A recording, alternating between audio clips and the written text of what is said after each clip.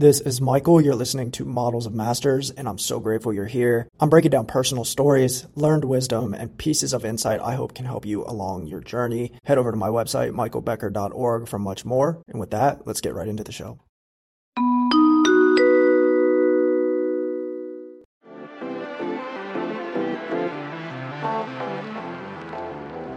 In this episode, I interviewed Ken Burke, founder and CEO of the Entrepreneur Now Network.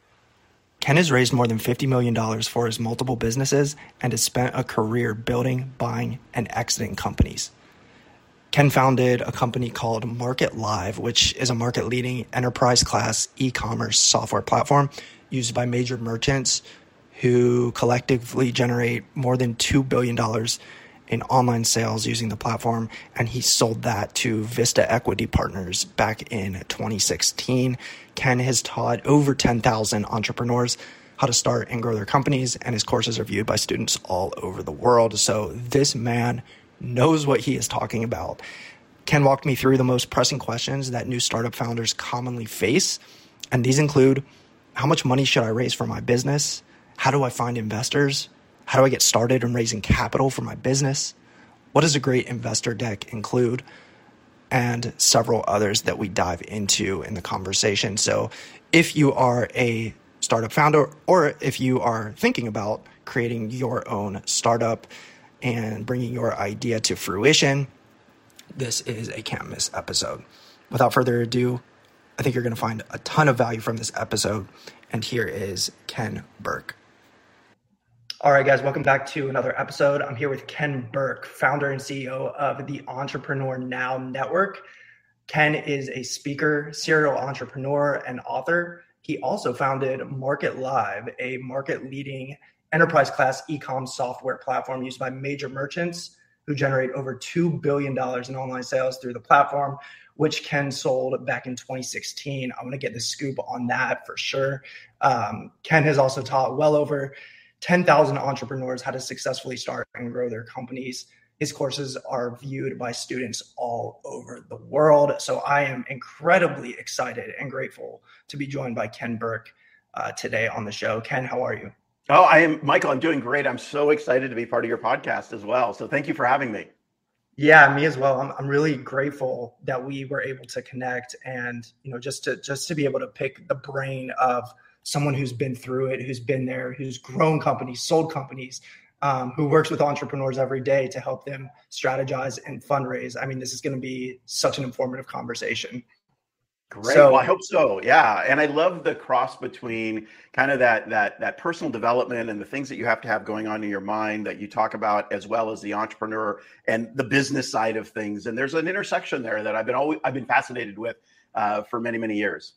Yeah, I've actually been surprised. Well, maybe not so much, but at how many of the most successful people and high achievers that I've studied and met with and learned about got their initial push from a personal development angle or awakening experience of some type. So I know that's where things started for me 3 or 4 years ago with my spiritual awakening. So that's really interesting as well. Oh, that's great. That's great. Yeah, that's very true as well. It's been my experience as well. Yeah. So look, let's kind of jump right into the topic at hand here.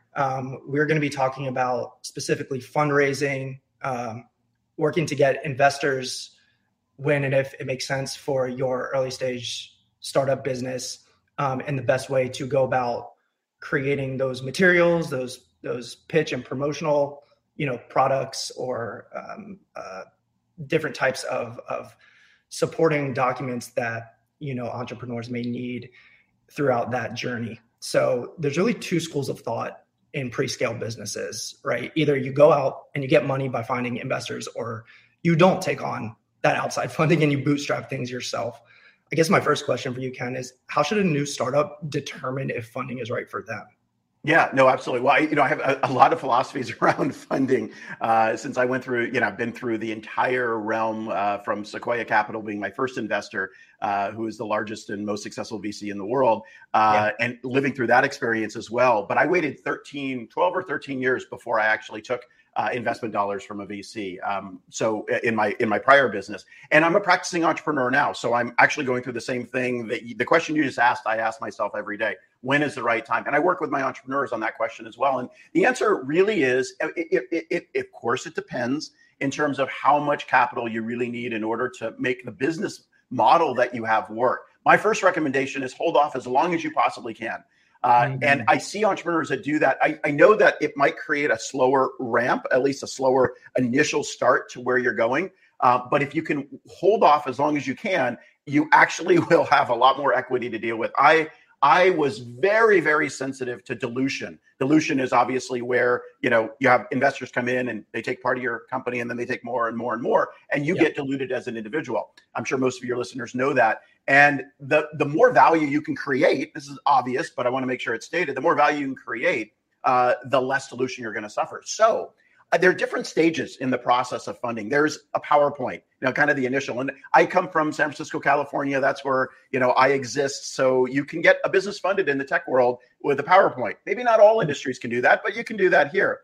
And then you start progressing down the line of starting to build your product or starting to do the initial research and then building your product. That's another gate right there. Do you have an actual product or a service that's been formed enough to where you can actually go out and get funding, or what we call the MVP? That's the next kind of gate. Then the next gate after that, which is the one that I really try to strive for as an entrepreneur, if you can, is getting customers, proving the fact that your product or service actually has a following. And once you get those customers, that could be the right time. And for me, that's the right time for my business to actually go out and get funding. That, because now all of a sudden, it might be just one or two customers. They may be in beta. The more along that progression you can go, the better. Because I guarantee you, the first thing the investor will ask is, how many customers do you have? What is your traction so far? And they'll always use the excuse. And this is for every investor that I've ever dealt with, they'll always use the excuse not to invest. We just want to see you have more traction. So you're going to hear that over and over again. And that there's a lot of meaning in that. We can drill down because that they're actually sending you multiple messages by saying, I just need more traction. I just need more traction. There's a whole psyche that they have that they go through in this funding process. Okay. And I want to go back to something you alluded to around value. So I'm curious how you've seen new startups and new businesses really prove, I guess, the concept up front, maybe without having customers or, tons of cash flow coming in. Is it enough, Ken, to have, just an idea and some sketches of what an MVP might look like on a piece of paper that you jotted down in your journal in order to get funding? Or do you really need more than that? Or does it go both ways? I'd love to say that that's enough.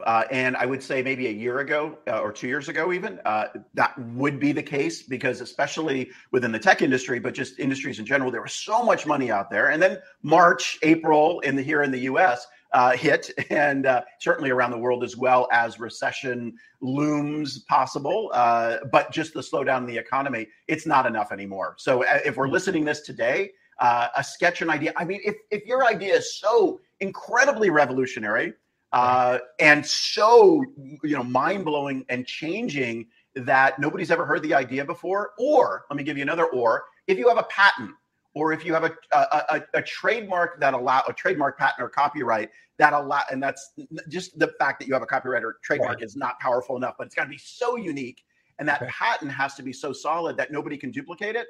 Then you could probably get it on an idea. But other than that, I got to tell you, you're going to need to develop something. Now, is it possible? Yes. Will you get diluted because the value of your company is just your idea? Yeah, you're going to give away a lot of the company up front. So that would always be a concern to me, because it's not right now. I mean, if you own 100% of the company, we're at whatever stage you're at, and you say, I can give up 40%. That's not a big deal. I'll still have 60%. Yeah, I wish that was the case. That's not the way it works. Because every investor from Sequoia Capital on down reserves at least 1 to 2 additional fundings that they know you're going to need. They reserve the cash in most cases for those fundings, because if they want to play, they need to have that cash available to give you going forward. The reason is because they know you're going to get more funding. Well, with every funding round, you get diluted. So that let's say that 60% that you now own might go down to 40% and 30% and 20% on additional rounds of funding, which, by the way, happens to every successful entrepreneur. Even if you look at Mark Zuckerberg or even Elon Musk, they only own a certain percentage of their company. And I don't know how much Mark Zuckerberg owns, but I think it's in the 30% range. Don't quote me on that. And you were like, well, what happened? Well, because over time he had to give up for that funding in the early days. And I would say Facebook was one of the most successful companies ever in existence. So you're going to have, that's your margin, your comparison, it's going to be even more difficult. So I have a philosophy that says covet thy equity. And it sounds a little religious, but it's not. Covet thy equity just means be meticulous and diligent at not giving up equity unless you need to. Let me give you one other really quick example. I'll bring in a partner. I'll give them 50-50. Okay, big mistake. First of all, two big mistakes with that comment, in my opinion. One is never have a 50-50 partner because you can never resolve anything. You will always get stuck. So an equal partnership, generally speaking, does not work.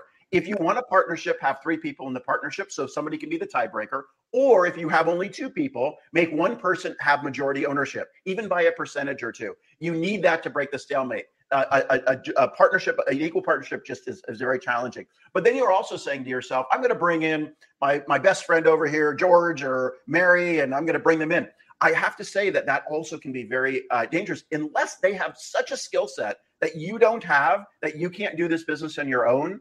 Or maybe with hiring or contracting or bringing that out, because that equity is huge when you start to look back at what your overall value will be. Yeah, you sell for 100 million, 200 million. I sold my company for over $100 million, but I only had a certain percentage after 20 years.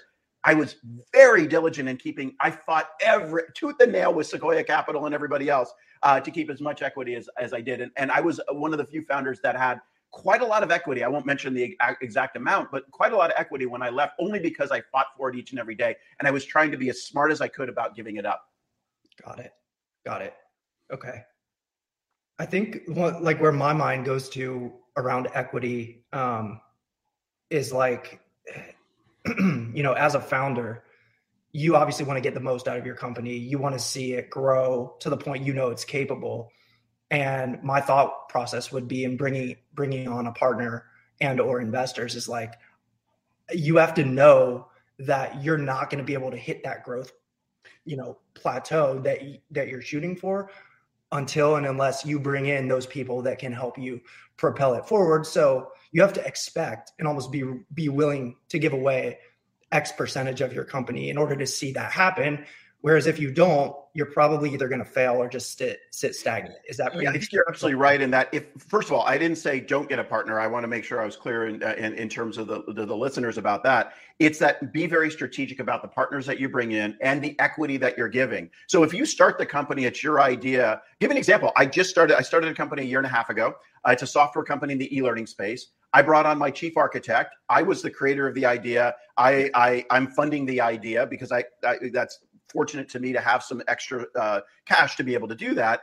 And he came in as a minority partner. He's incredibly valuable. I even for me to give 3%, 5%, 10% to somebody is a big deal. And I gave him enough equity that made him very motivated to be in the company. I needed him, but I didn't give him 50%. That wouldn't be appropriate for me anyway. That wouldn't work at my stage of my career and what I want to do. That's not aligned. But I absolutely needed him overall. But I'm funding the company. I'm creating it and I'm the visionary behind it. So I'm just using myself as an example, not to say anything's good or great or what have you. But you have to then, if you approach it that way, then the people that you bring in, the farther your ideas along, the farther that you've developed, the less equity that they'll actually get. The next person that I'm going to bring in will get even less equity. I already have that person known and identified. They'll get less equity because I will have been in the company for several years. I've had a group of customers. We have a product now. That person coming in doesn't deserve the equity of a founder, as an example. So there are a lot of different ways to do it. That's all I'm saying.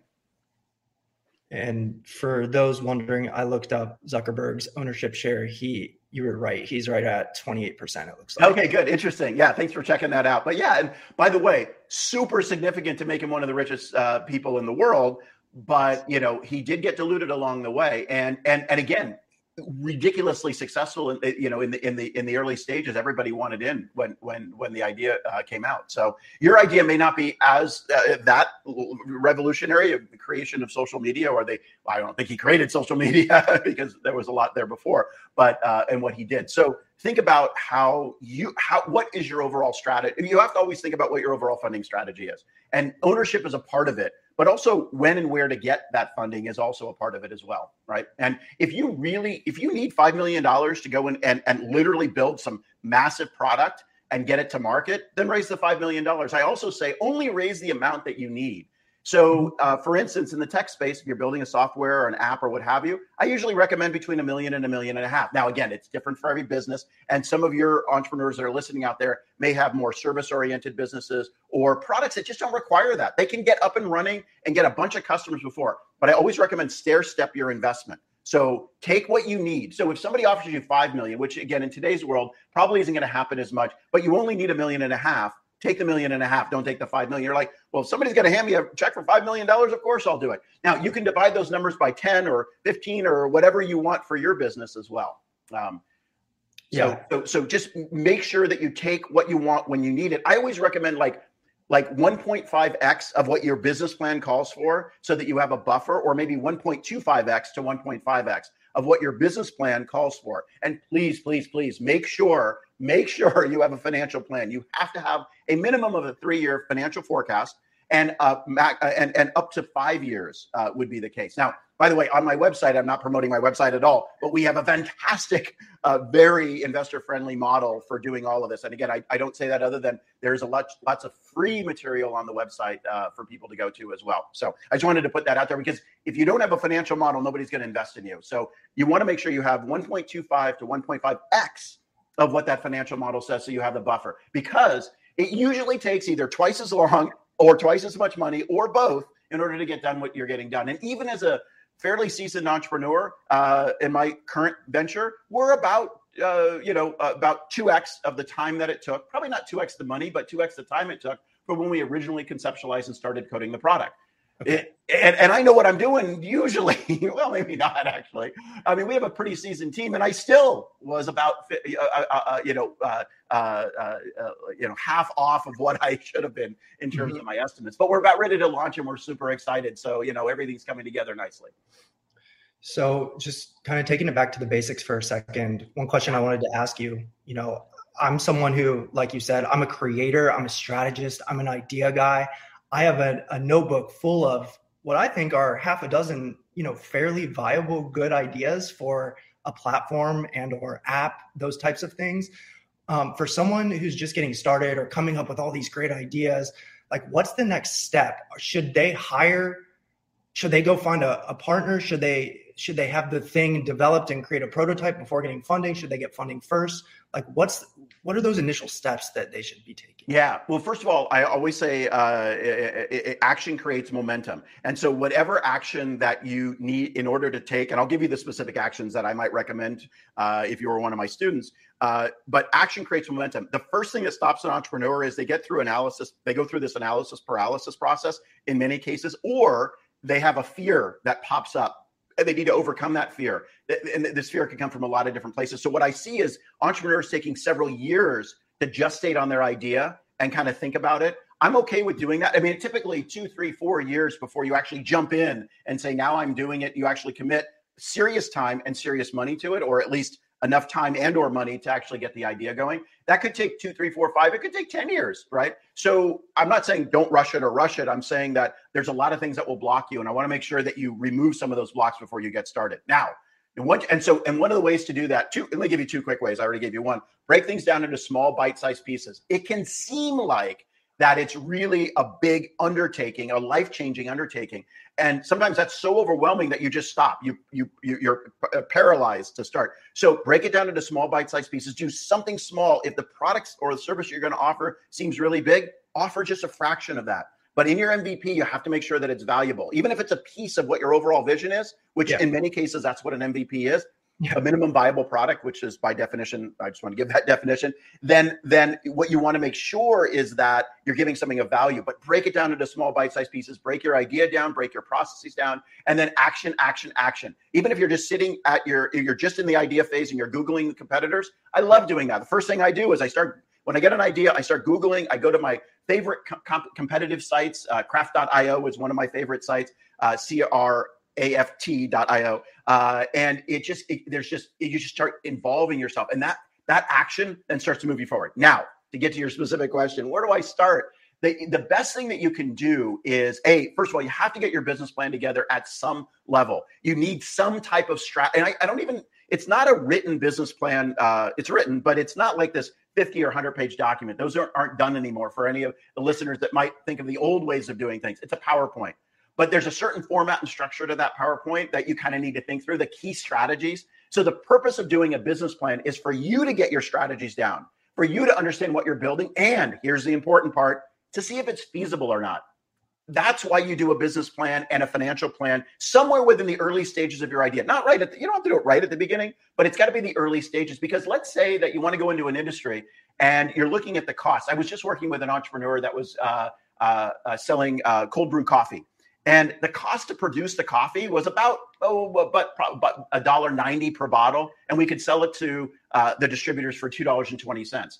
Well, that's not a business model that's sustainable. That doesn't work. Now, with volume, we were able to get it down and make some changes. But the original formulation was so expensive because, like many entrepreneurs, he was a purist and wanted only the best ingredients, only the best. The problem is the market wasn't willing to pay for that, because at $2.20, he has to at least double that to $4.40 or $4.99, which is what we ended up going out in a price.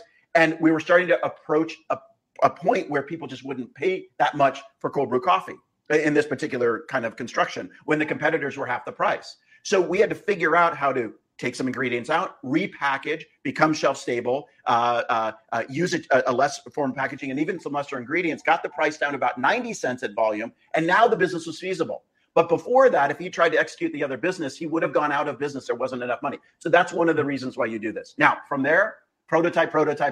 Absolutely. The more that you can bring that vision and make it, you can smell it, touch it, taste it, feel it. That's so critical to the overall process. Now, if you need money to make the prototype, I totally get it. Then go out and maybe look for some friends and family money. Look for what you can bring to the table in terms of money. If you don't have anything, totally understand it. I don't recommend mortgaging your house or, using credit cards, especially in this day and age where interest rates are so high. But I do recommend going out to your I call it, I look at funding in concentric circles, and we can talk more about it later. But the first circle is friends and family. And it's people that believe in you and that would invest in you. Probably they're just investing in you, not the idea. They want to know the idea. They want to know it's compelling. They want to know some of the business strategies around it. They want to see the financials, possibly, maybe not, but they want to invest in you. So have a well-formed idea. If you're going to take money from friends and family, you better make sure you're serious about it as well, and that you're committed to doing it, because those are relationships that go on and you don't want to hurt those relationships. That and friends and family can extend out to there's a broader network of people that know people that might be connected to your friends or family that is also part of that. A lot of that you can find on LinkedIn. In the business world, of course, friends and family, hopefully you find that within your own family as well, or friends, but you can also find that on LinkedIn with people that you've worked in the past and are just fascinated with what you're doing. Mm-hmm. Hey, this is Michael. I'm popping in for 20 seconds here to challenge you to take the next step in your growth journey. I've helped over 40 business owners amplify their operation inside of my immersive one-on-one, which is unlike any other coaching program out there. We'll be getting hands-on, doing content planning, script writing, ads optimization, customer mapping, and a lot more. So if it makes sense to chat, the link to schedule your call is in the description. All right, back to the show. So, okay, there's so much there I want to dig into. I know, I'm sorry. Yes, there is. Because there's a lot to getting it started, right? There's a lot to moving this ball forward. And there isn't a right answer necessarily. Again, you may not need money. Give me an example. If you're a services business, and there are a lot of people out there listening, I don't recommend funding to many services business. You generally don't need it. You should be able to make enough margin on the services that you provide. Let's say you're a coach or a speaker or what have you. There's no real reason to fund your business. That doesn't mean you don't need a business plan and marketing strategies and selling strategies and a financial plan that guides that business. You absolutely have to. But funding it is not really that interesting, even for investors. And the reason is that service businesses typically get anywhere between 0.5x to maybe 2x of a multiple on revenues. That's a multiple of revenues. A product business like mine might, which is a software company, might get 20x. That's the difference in valuation. Now, in this day and age, right now, it might be between 10 and 15x because valuations have come down. In the height of, let's go back just 1 year ago, it was 30x of revenue. So if you had $1 million of revenue, your business might have been worth $30 million with $1 million of revenue. Incredible. Yeah. Today, that same business might only be worth 15 million, but still a nice valuation, right? And by the way, we're kind of at the I don't know if we're at the bottom economically, but we're kind of at the bottom of the investment curve, if you will. I think things are going to start going up at the beginning of the year. I always recommend, by the way, raising money in January, not in December or November. So depending on the time of year, I was just talking to an entrepreneur this weekend, and she was talking about, when to go out, when was the right time to go out. And I'm like, January. It was very easy, and she'd come to that. Her decision, she came to it for other reasons. But then I said, perfect, because January, February timeframe is when it's that rebirth time, that time that people are now looking at new opportunities. I will tell you, investors, high net worth individuals, pretty much November and December, they go to sleep. December is a quiet time in the VC world here in San Francisco in the Silicon Valley. So timing is also real important when that energy is. With your finely tuned eye for great ideas and entrepreneurs with incredible ideas. What are some things that catch your eye, right? What are some things that really pop out at you as saying this has potential to be different? This is going to make an impact, or there's a great idea. There's something here that's worth exploring further, or maybe just niches right now that you're seeing kind of rising to the top with big opportunity. Yeah, no, that's a really important, great question, by the way. The first thing is I'll go to the strategic part, and then we'll go to the practical part. So the strategic part, first thing I'm going to look at, and first thing investors are going to look at, is what problem are you solving? It's the first slide in your deck, as well as the hardest one to get to, by the way. I know it might sound simple, but to actually get a well-crafted problem statement, which has to articulate the specific problem. The bigger the pain point, the bigger the problem, the more likely your business is going to be successful, or the more need is out there. So it could be a problem or a need or a want, but the desire has to be really, really strong. Stronger it is, the better. And that's what investors are looking for. That's what I would look for in terms of an idea. Are they really? So uniqueness is one thing, and we'll get to that, but the problem itself is so critically important to solve. And usually entrepreneurs have a solution in search of a problem. That means they craft the solution and they try to find the problem that it fits into, as opposed to, ideally, if you can, take what you're interested in, what you're motivated about, what you're excited about, and search for the problem and then come up with a solution. But I guarantee you that most entrepreneurs, they create the solution first and go backwards. Second thing is I always say, what is your unique competitive advantage? And I have to tell you, that is exactly what the investors are going to look at. What makes you unique, special, and different from all the other competitors out there? Now, by the way, it can be just one thing. It can be a small tweak on a bigger idea. Let me give you an example. My company that I'm working on right now, I have two companies, but the one is in the e-learning software space. Well, the e-learning software space has been around for 20 years. Kind of boring. We're reinventing that. E-learning everywhere, number one. And number two, we're using it for sales and marketing purposes. That's our key differentiator. We are using it for lead nurturing, lead generation, lead nurturing, customer renewals, partner engagement. We built an entire system around just that. The core of it's e-learning, but all the ancillary tools that we built are very unique to that. And that idea is resonating. It's not just, in the year that I've been testing this and taking it out to people, I have not gotten one person to say, well, can't I just do that with a learning management system, an LMS that's been out there for 10 years?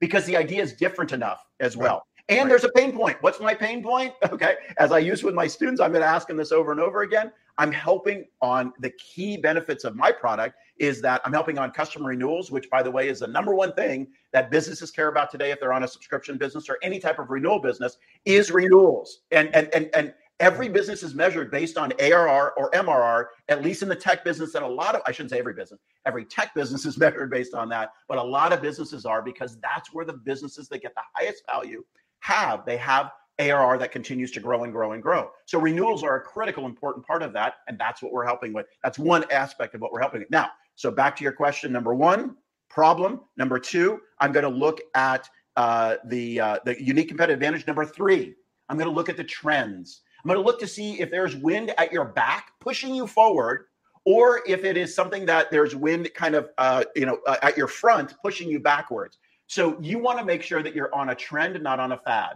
And I got to tell you, that applies to everything. So what's real trendy right now? I'll just use food right now. Keto. Anything that has the word keto in it is all of it. And this is even a trend it's still there, but it's been there for a couple of years. I'm stealing one. So when I go into my local Whole Foods or Sprouts or whatever the markets we have here, depending on where the listeners are, those experimental foods, gluten-free, low sugar, zero sugar without artificial sweeteners, anything in the food business where we put the word keto on. And we did in that coffee business, by the way. We had a keto product, and it was the number one seller, keto. So you have to be within the trends. And there's a lot of trends in food, so I won't go into that. But fashion or tech, developing an app today, there are millions of apps. So, okay, well, what's going to make you unique, special, and different? So it used to be that apps were trendy, right? Now they're entrenched. So you have to find where you're going to differentiate within that. So anyway, think about how all three of those work together. And what's on trend now? Well, let me give you a couple of things. Healthcare, mental health, but not just mental health. Mental health is a big thing right now. But healthcare in general is going to be around. It's been around forever and will be around forever, of course. But the innovations in that, anything associated with healthcare, very valuable. Number two, still tech. When I dive into tech, things though that the metaverse as an example, and what people are doing in the metaverse. I know it sounds cliche. I'm not a big crypto person, cryptocurrencies and all that. I never was. I didn't get it. I don't get it now. I hope never to get it. Sorry for those of you that do get it. But that was, I think, more of a fad, possibly. I don't know if it's a fad. I don't want you to get email on that. It might be a trend, but there was fad elements to it. The fad comes and goes. Trends are actually staying. So anyway, those are some things that I certainly look at and get excited about. You just want to look at high growth areas, and there are high growth areas in a lot of different industries as well. So pick an industry or maybe revolutionize it. So you can be different in a lot of different ways. And I'll just give you an example here. Your pricing model. Just how you charge, not if you charge cheap or more, just how it works. I charge on a subscription versus a non-subscription. Okay, great. Subscriptions might be, that alone could change. That could be a differentiator enough. There's a lot of ways to differentiate, or just by adding one feature. I always look at, I don't look at Snapchat because I don't get Snapchat. I'm too old for that. But all they did was they added one feature that Instagram could have added, 5 years prior to them. But it was one feature that identified a certain market that they liked. And that created the company. There are a lot of examples around that as well. And I'm really struck, Ken, at the ease of creation and entry into markets. The barrier of entry has never been lower. Yes. Especially in tech. I've been in tech, B2B SaaS my whole career, and the MarTech space increases by like 1,000 new entrants every year, it seems like. My question to you there is, would you be less likely to invest in a new company that had a great idea, but for which there was 2, 3, 4, 5 or more incumbents already existing in that space, as long as that company solved a novel and an existing problem? I'd probably invest in that faster than I would other areas, because here's the thing. If you're creating something so revolutionary, and by the way, it's very rare that something is so revolutionary, but it does happen that your idea is so revolutionary, nobody's ever heard of it, seen it, done it. There are always tweaks on existing ideas. And here's why that's important. If you're creating something that has never been done before and you're the first to do it, or it's just a new innovation. I coach a bunch of kids, teenagers in India, and every month I hear their ideas and I judge their ideas, and we give awards and all of those other things. And a lot of their ideas around sustainability and the environment, I love listening to them. But in that particular area, which by the way is also on fire, I should have mentioned that earlier. Yeah, anything that's dealing with that real sustainability and solving problems in there could be a great business. I'm involved in one right now that's revolutionizing the world of solar. That I'm an advisor on, and I absolutely love it. If it's so new, you have to educate your market. And the more you have to educate your market, even on your idea, and then they have to adopt it, the more funding you're going to need. Just plain and simple. To your question, if you're in a business that people identify with, and now you're just kind of changing the perspective, then they're like, oh, I get it, and I see what your value is. It's exactly what my company Microcasting is doing, right? We were in the e-learning space, so everybody kind of gets e-learning, and then we twisted it to where it's unique and solves a certain problem using e-learning as the vehicle. And all of a sudden, when people hear the idea, I don't have to educate. I'm not evangelizing for 5 or 10 years on how wonderful XYZ is. That's the difference, and so just be aware that if you're really creating something revolutionary, you're going to spend a lot of money to educate people on. By the way, that's okay too. Just going into it, you have to know that. And the market's so saturated today, especially with like tech tools, software, apps, those types of things. I was listening to a great podcast yesterday from Russell Brunson's Marketing Secrets podcast, and he was talking about how everything in terms of, marketing, customer acquisition, scale. It's really just about bridging a gap and fulfilling a need, but helping that audience understand how you actually solve that need. I found that really resonant. Very much so. Yeah. Well, that's what it's all about. At the end of the day, if you come up with a new coffee product or a new, working on it's confidential, I can't say, but I'll say a new coffee product as an example. And the customer really doesn't care. There's 50 coffee products on the shelves already, and you're just another. You have the same ingredients, the same, nutritional facts, if you will, and maybe a slightly different taste. Very hard to differentiate. You only have your brand to really differentiate on there. Does the world need another coffee product? As an example, you really have to ask yourself that question. But in your case, what you're talking about, does the world need another B2B marketing solution? Well, yeah, it might actually, because marketers are always looking for new things to bring their business forward. That's why you see the thousands of entrants in the MarTech space that you see, right? Right. How do I go about finding investors? Everyone knows about AngelList. I know there's dozens of other platforms that exist, but let's say they're just starting out thinking about, getting their first round of fundraising. Take us through a quick step-by-step of what they would need to get started in raising. Yeah. Well, the first thing that you need is an investor deck. So you have to have an investor deck before you get started. I also recommend a 2 to 3 minute video or even a 1 minute video. That is you, not somebody else, not PowerPoint slides or things. They want to see you. They want to make a connection to see the passion in your eyes. So, talk up, talk out, always very important, and talk to them and excite them, because that's your job as an entrepreneur, is to excite the vision, add the fuel to the fire that then gets other people intoxicated with your idea. So number one, so you need a video, you need the investor deck, and then you need the financial plan. You have to have probably a 5-year financial plan, but a 3-year is certainly fine as well. 3 or 5 years, got to have, and it's got to be detailed. You can't just make it up. You don't just make up like, I think revenue is going to be this month and revenue is going to be this. It's got to be a justified revenue model. That means when they grill you on it, you need to be able to answer what all your assumptions are. So when you build your model, everything you do in either sales or marketing drives revenue, right? You don't just make up revenue and then kind of figure out, I'm going to spend $10,000 in marketing. Okay, well, does that connect to revenue? No.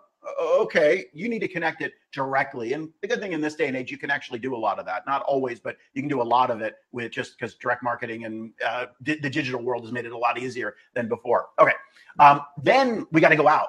I recommend, number one, LinkedIn. LinkedIn is your best tool. And if you need to buy a tool, get LinkedIn Navigator.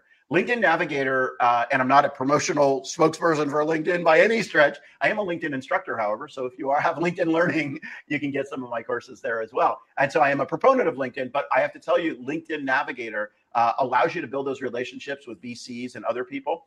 The best thing to do, I got to tell you, you can get any list. I mean, I recommend GUST.com. You kind of need to be on something or Proceeder or both. That has your business plan, your video, and everything there, because a lot of the angel networks reference either one of these two sites. There are probably a couple others out there that they need your stuff on that site in order to review it and view it. They also, these two sites have the ability to go out to find VCs, or I'm sorry, to find angels as well. So GUST.com, I recommend. It's free. And Proceeder, I think they have a paid version and a free version. It's Proceeder, I just want to make sure it's PROSEEDER.com. So there are many, many sites out there, and there are lists and other things. The best thing to do is just get one of those lists and you go to the VC's website and you look what their thesis is, what their investment thesis is. That's their fancy Harvard, Stanford way of saying. I always thought it was funny when they say, our investment thesis is this. Sorry if they're listening. I'm like, oh, good God, what do you mean? Okay, this is our profile. They all have a profile that they invest in. We don't invest in anybody in Northern. It's funny because I've run into angels we don't invest anybody in the Silicon Valley. And the reason they don't is they're in the Midwest and the US, and they don't actually there's plenty of people investing in the Silicon Valley. So they'll only invest in Midwest companies. So don't apply because you're wasting your time. Then, that was a silly one. Usually it's a financial range that we're willing to invest. If they only write $50,000 checks and you're looking for $1 million, they may not be a right match. If they only write $1 million checks and you're looking for $100,000, they're definitely not the right match. So that's just one thing. Also, the industries that they are in. But here's what I recommend, because I've actually done this over and over and over. Go to their website. Whatever process they tell you to follow. If you so it's not that you're trying to what we call spray and pray. That's a sales term. Spray and pray basically means I'm going to put my investment deck out to as many people as I humanly possible, and I'm just going to see what happens. Now, take the relationship building step of going to LinkedIn, creating a relationship with them. The individual managing partner, investment person, whatever, even a lower level person can get you in. From that, and make sure those are targeted. Go to their website and see how you apply. It might be a form on their website. It might be through Proceeder or Gust.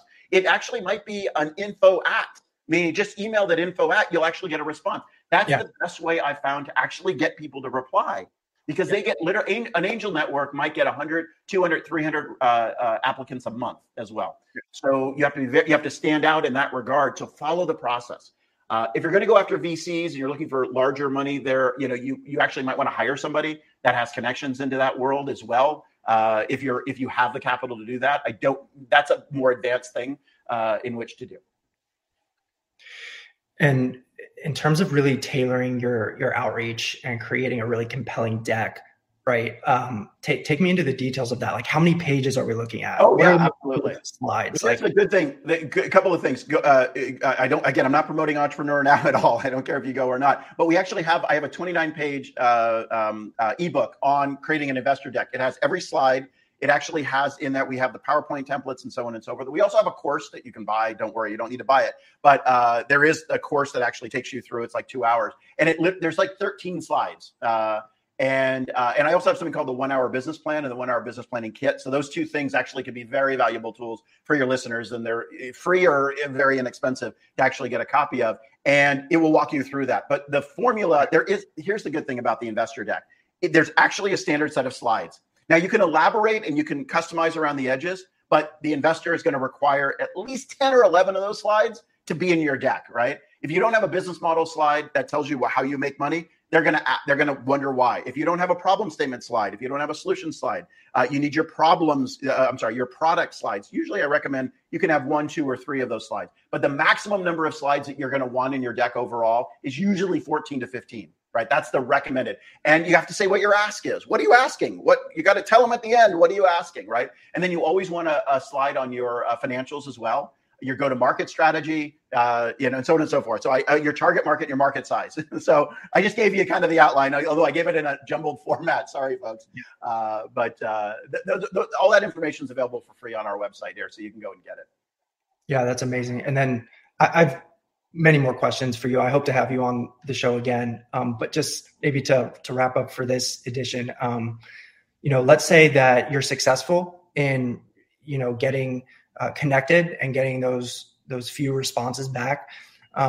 What are the next steps? Like, are companies flying people out? Might seem like a silly question. Are deals being done over Zoom these days? Like, they are. Yes. It depends on how much I just had a company get funded, and you know what? That final meeting with the founding partners, and they weren't even in this country. It was over in India. That was a really important meeting as an example. But they were already getting funded. They did everything over Zoom. They probably could have closed the deal over Zoom, but sometimes that face-to-face meeting can really seal the deal, so to speak. So if you ever get an opportunity to be face-to-face with a VC or an angel investor, even if it's halfway around the world, I recommend you take it.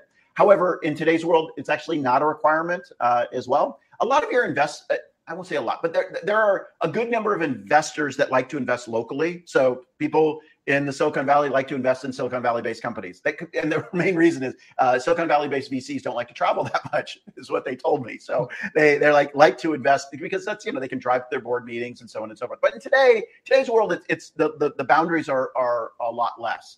What you want to do is mainly you want to really engage with the people that you're talking to. So be excited. I know I'm naturally caffeinated, even though I don't drink coffee, but I'm not. So you don't have to be crazy and off the wall like me. In fact, that can be a negative to a certain degree if you're a little too crazy, but be passionate about your idea and let it come through the screen. Talk into the camera. We talk up and out and into the camera, right?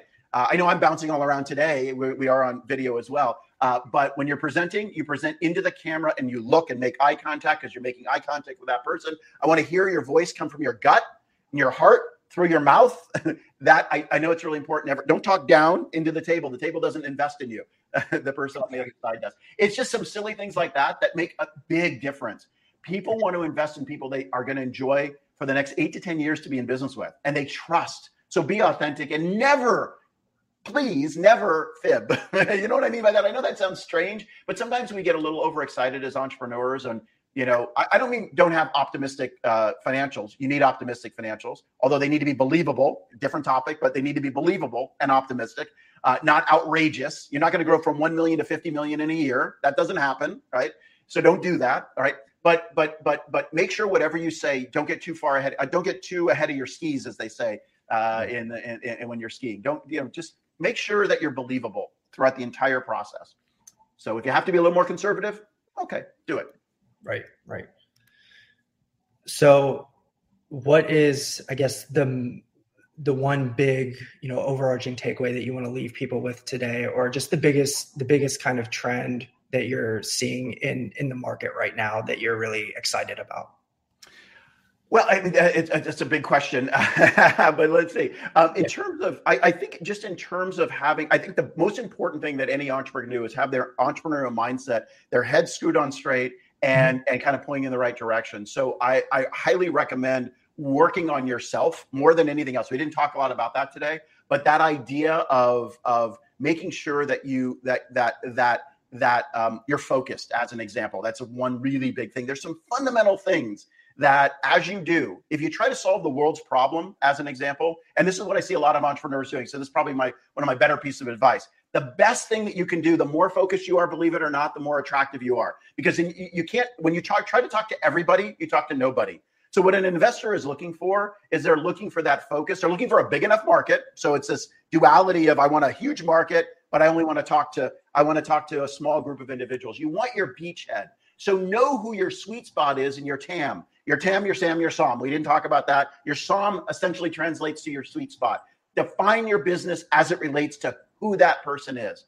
Okay. And when you can do that with that amount of focus and that amount of rigor, you're going to have a lot better chance overall of getting funding. You don't want to be willy-nilly, indecisive. If you don't know your strategy, I guarantee you're not going to get investment, because they're not going to figure it out for you. You've got to go in and say, this is who we're going after. This is why they need it. This is why this is going to resonate. And that investor tries to put themselves in the shoes of that target market and see if it resonates for them.